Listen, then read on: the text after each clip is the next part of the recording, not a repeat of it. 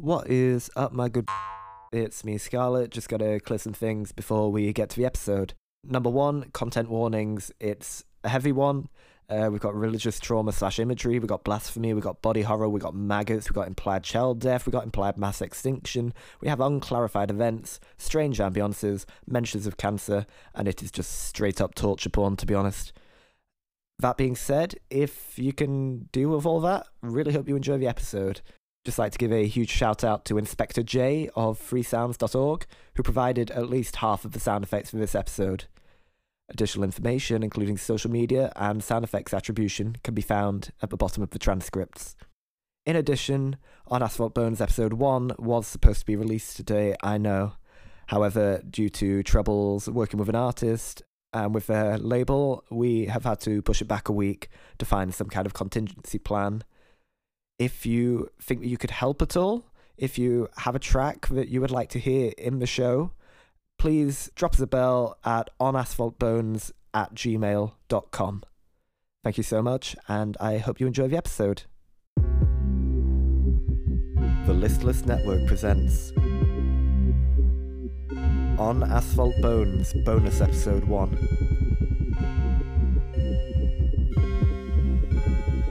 When Merriment's done. I was guided in by the hand, my skin bristling at the gentle grasp of an immaterial touch, like the phantom limb of another person. I wanted to ask who they were, what I was doing there at that... Was it a church, even now, when any trace of a god had been flushed out by dark? I supposed I'd find out soon enough. I relented and followed. The air grew oppressively cold as I passed through the gate, entering this being's domain, like the very matter of the air turned from atoms to needles, all stabbing my skin, leaving me perforated. I didn't much like the thought of that, and I shuddered, pulling my coat tightly around my shoulders, creating something resembling a chrysalis that did little to shield me from the frost, but just enough to make it bearable. My breath seemed to freeze in midair, turning to tiny shards that freckled my face in red. I looked over my shoulder to the outside and saw it melting away into nothingness. A black darker than any I could have comprehended, but demonstrated in no uncertain terms the boundaries of this space. Ahead, also, I could see the dark, consuming the unoccupied land at the far end of the cemetery. Houses surrounded the domain, but these too were consumed. I tried my best to ignore the nagging thoughts of their occupants' fates. The cobblestone path, although worn by repeated footfall, was well kept. The being walked a few paces ahead, its gait reeking of certainty. It knew I had nowhere else to go.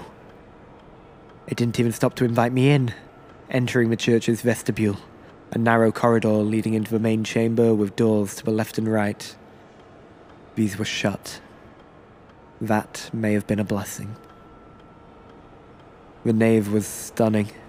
The church, although blatantly Protestant, hadn't entirely forgotten the flair of the Catholic Church and, compared to the dark outside, was almost preferable, almost beautiful.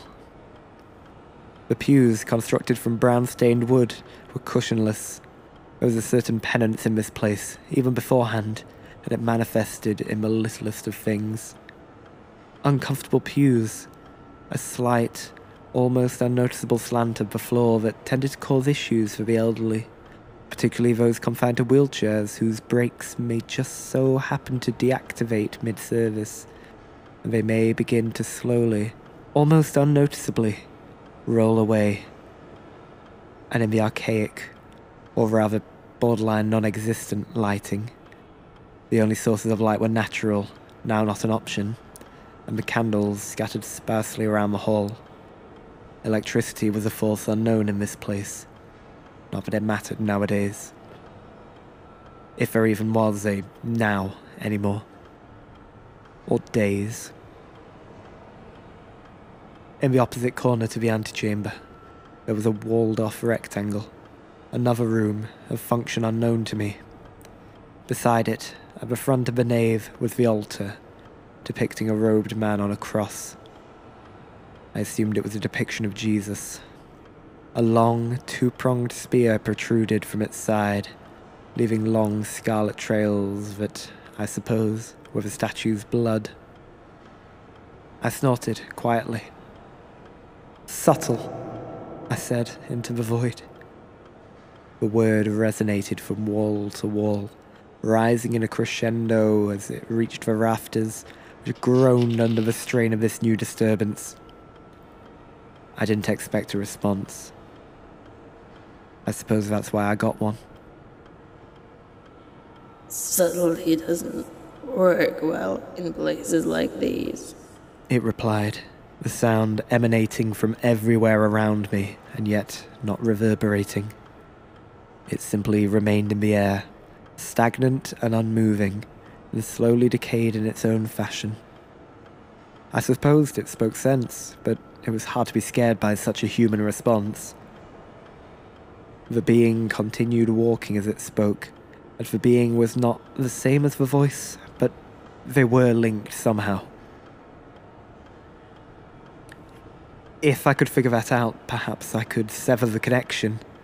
If I could sever the connection, perhaps I could escape, although I knew not what I would escape into, if anything. I wouldn't even try it. The voice said, matter-of-factly. We've done this 12 times already. Give it up. This shook me. I hadn't considered it, but I had no knowledge of anything preceding my entry to the churchyard. Of course, I'd known about houses and Jesus, but is that a memory? Or just an invention of the being? If it could read and wipe my mind, surely it could implant thoughts too.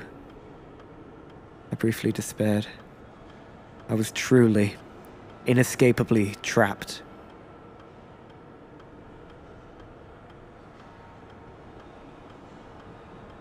"12 times, too. Does that make this the 13th? The Christian mythos holds a certain scorn for the 13th of anything, a deep-rooted superstition thanks to the 13th disciple, the 13 knots of the hangman's noose, the 13 steps of the gallows. Perhaps this 13th repetition spelled bad luck, but I feared that such bad luck was my own, not that of the being, or of the voice. I stood before the altar, enraptured as it began to shake. Well, shake wasn't the right word. I'm not sure that it moved at all, but it seemed to fluctuate as though something within were trying to break the surface, as though trying to turn the whole structure inside out. It was while staring at this ever-shifting altar that I realized my initial assessment of the nave's lighting systems had missed a crucial element. The pulpit itself radiated with a certain imperceptible luminescence, as though ultraviolet, and yet it clearly sufficed to illuminate the hall, as I had found my way forward without much trouble. The being kneeled next to me, its head bowed, its palms together in a cruel mockery of what once could have been seen as prayer. I wished to bring pen to paper, to commit to some permanent record of the aspect of this creature, and yet I simply do not know. Picture it as a pitch-black humanoid figure, or as a servant of Cthulhu, or as Jesus himself, it makes no difference. Words proved, and still prove, an insufficient medium to elucidate this creature's appearance. It appeared, and it was present, and it taunted me in a voiceless manner, while the voice it lacked berated me from all sides. I knew not what was expected of me, so, in an imitation of the being, I too knelt. I clasped my hands in my own form of prayer, and anxiously awaited the ritual. In a moment, and for but a moment, my senses were alight. I could smell freshly brewed coffee turned sour by off milk, The scent of the outside world shortly after rain, the decay of flesh, and innumerable things I could not attach to any firm memory. I could hear the screams of the damned, some knowing and calling in hoarse, tortured moans my own name. The awful sounds of violence and of gunfire, the sobs of a new widow. I could taste dirt and naught else. I could see naught but white, though the oils coating my eyes played tricks with my perception and told me I was being buried alive during a war. My widow crying over me while it rained out-of-date coffee and I was being condemned to hell. Then the first leg of the ritual was over. You can't leave this place, but I won't stop you trying. Why not explore while I prepare myself? The voice suggested. The being was still praying. Resent growing, I left the being to its sick machinations and fought to explore the rooms behind the closed doors. The room that had been to my left when I entered stood open. The one on the right was shut. I favoured the latter and found it unlocked, although the handle was icy and it was difficult to release my grip after. The door, a towering thing of solid, heavy wood, croaked on hinges unfit to bear such a load and shuddered open, releasing a breath of frost onto my face. I recoiled, too far, clearly, for I found this great door closing once more and another closing before me, the one which had before been open. The lock clicked shut as I found my bearings and began to look around. It was a stone room made from grey bricks, whereas the church proper was made of some reddish, sandstone-looking mineral. The only window in the room was narrow and high up, and barred as though a prison cell. In the corner opposite to the entrance stood a toilet with a pole chain. Another corner housed a wash basin elevated only a foot above the ground. Affixed to the wall above was some sort of electronic boiler, although a note affixed spelled in red marker pen the words, "Out of order, do not use." Mould had begun to spread from a damp corner of the note, so the words now looked more like, "Out of do not." The room was barren but for these few features. I was not looking forward to the second leg of the ritual, so I attempted to leave. To my surprise, the bolt of the door allowed itself to be opened, and the door swung open with a great seal. I stepped back into the vestibule, where the being awaited me. It wasn't a prison exactly. The voice explained. The being moved toward me, and I stepped aside, but it didn't register my presence. It closed the door of the room I had left, and reached into the door itself to bolt it shut. Townspeople had suspected the vicar of peddling lies for some time. They loved his god, but his means. They missed their children. They locked him in there, made him wait out the 40 days and nights to prove his holiness. Of course, he withered away, and they never found their children. The location died with him. The voice laughed, a smug, self-assured noise that somehow towed the line between laughter and wheeze. Innocence. "And the other door?" I demanded. The being was heading back toward the altar. Another time. We have so much work to do. The being turned left at the altar and entered the room I had noticed earlier, which obstructed the view of those on the far side of the church, in a way blocking them from God. It was clear my role was to follow. I did so without protest. The room was carpeted, although the carpet was the sort that scratched you. It gave you no illusion of comfort, and when you pressed flesh to it for more than a minute or so, it would leave vibrant red marks where it had suppressed your circulation. Another slight discomfort in a place designed to punish man for the original sin and offer conceits of redemption. Another nail in the coffin of humankind. In this room we again knelt in prayer, heads bowed as we faced a coffin teetering precariously on a comically undersized table. I could not see the name engraved on its face from my prostrated position, but I had no doubt it was my own. As we knelt, I heard the creak of hinges, The coffin opening, likely autonomously. I daren't open my eyes. Not yet. Something got out of the coffin, swinging its legs over the cusp and landing neatly between myself and the being. It walked around for a while, leaving the room and returning what felt like millennia later. It then clambered back into the coffin, slamming the lid behind it. I knew now to open my eyes, but when I did, I was met by a face mere inches from my own, with yellowing eyes, jet black skin, and a red, rotting gouge where its nose should have been. It had no mouth, but it had teeth. Some, at least. The most must have simply withered away, and those it did have were brown and smaller than human teeth, and all molars. It smiled at me in a childlike manner when we locked eyes, and, although I knew better than to recoil, I couldn't help but jump when I saw it. It grabbed me by the shoulders and... I suppose it kissed me? I spat on the ground, but something bit into my tongue and I felt it writhing like a... I'm sorry about the like a... maggots. The voice said, once again. Just thought it'd be funny. I spat again, although I knew it wouldn't dislodge the creature as it crawled down my esophagus.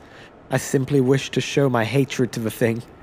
The being had entered the coffin, taking the place of this new, somehow worse entity, which followed me around with its sepia-toned, bloodshot eyes that seemed ready to bulge and burst and pop from its formless head.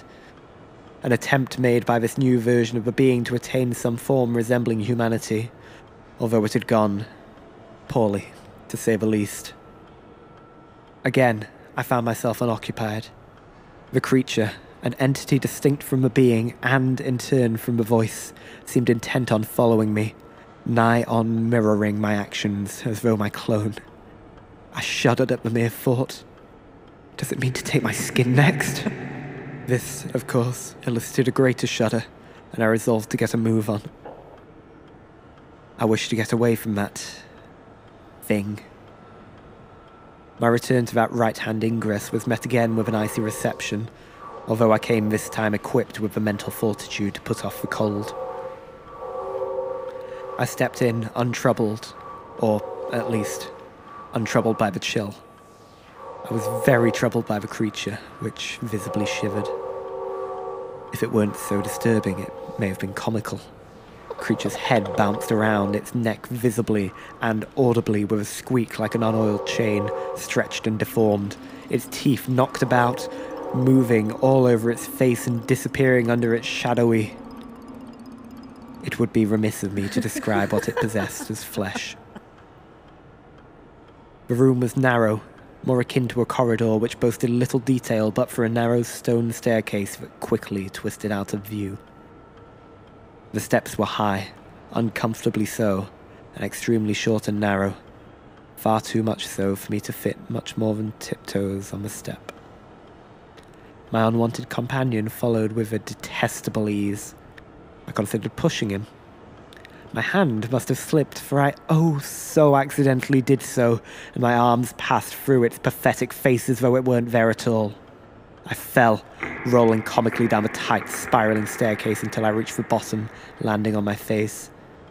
The taste of copper filled my mouth, and one of my teeth clattered across the room in leaps and bounds, landing at the feet of the being.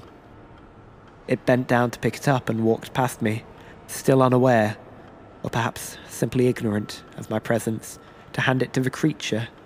I accepted it gladly and placed it in the center of its face, roots pointing outwards, as though it were the carrot nose on a macabre snowman. Do you like it? Inquired the voice, but I hardly heard. I sprinted through both the being and the creature, clambering up the stairs like some quadrupedal relative to the tarantula, passing closed doors I knew better than to try. A frenzy overtook me, a burning desire to escape the being and to cause harm to the creature, for I hated them both equally. I turned the final corner, or perhaps the first, for the staircase was a tight and continuous spiral. I emerged to a round room containing a single, enormous brass bell at what I assumed was the apex of the church's tower. The creature and the being had both beaten me in my ascent. The former now stood, staring expectantly at me, boasting my tooth, in the centre of its face and grinning its malformed, decaying grin that bore so deeply into my soul and evoked such primal fury. The latter, the being, stood by an opening overlooking the darkness and paid me no heed.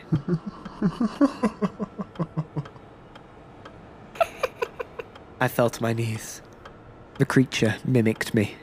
I cried out. The creature did the same. I stood again and walked toward the bell. The creature made no move to imitate me and instead watched, content or perhaps curious. A cord of interwoven metal hung down from the bell's inside, with a handle of similar brassy shade to the bell itself. The darkness rumbled in trepidation as I gripped the handle, and I felt the world around me grow a little more imperceptible. Now the creature came to join me, and I made no effort to push it away. I knew that ringing the bell would kill me. I hoped only that it would kill the creature too. As we stood, the dark spreading like a cancer onto the churchyard, swallowing the ground and the grass and the graves, I stared at that creature, so pitiful in all its aspects. Its stance was weary, leant to one side on a stunted leg that was forced to carry the bulk of its massless weight, its sinister smile malformed and misarranged, as though an abomination of man trying to play God and falling short in every manner. Its toothed nose was rotting already and would soon be consumed. Its eyes were weary and lonely like my own. I noticed it drawing closer to me, felt the maggot in my throat stir once more, as though it were compelled by the creature's proximity. I tried to bite down, to prevent whatever may happen, but the worm tore from my throat, escaping back into the open, expectant mouth of my counterpart. After all, for all I hated it, it was but an extension of me. My shadow. The voice was gone, its source consumed perhaps by the sea of darkness which began to shatter the stained glass windows of the nave. I could have sworn I heard a scream from the altar. I was glad I heard nothing from the coffin. The darkness rose further, swallowing the church's roof, and the acid in my throat mimicked it, dripping through the hole bored by the maggot and melting the ground below me. Praying for perhaps the first time in my life that I had made the right choice, I, and by extension my shadow, rang the bell as my orifices were flooded with the darkness, purging me. Then, perhaps, was I clean.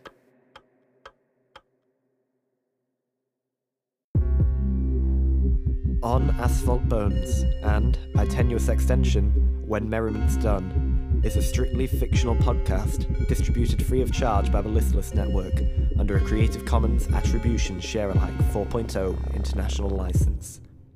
This episode was written, directed, and audio engineered by Scarlett Foster, with executive producers Alana Rogers and Scarlett. This episode featured performances by Scarlett Foster as the narrator, Kateřina Death Andrýsková as the being, the voice, and the creature. Now, if you excuse me, I have a ritual to prepare.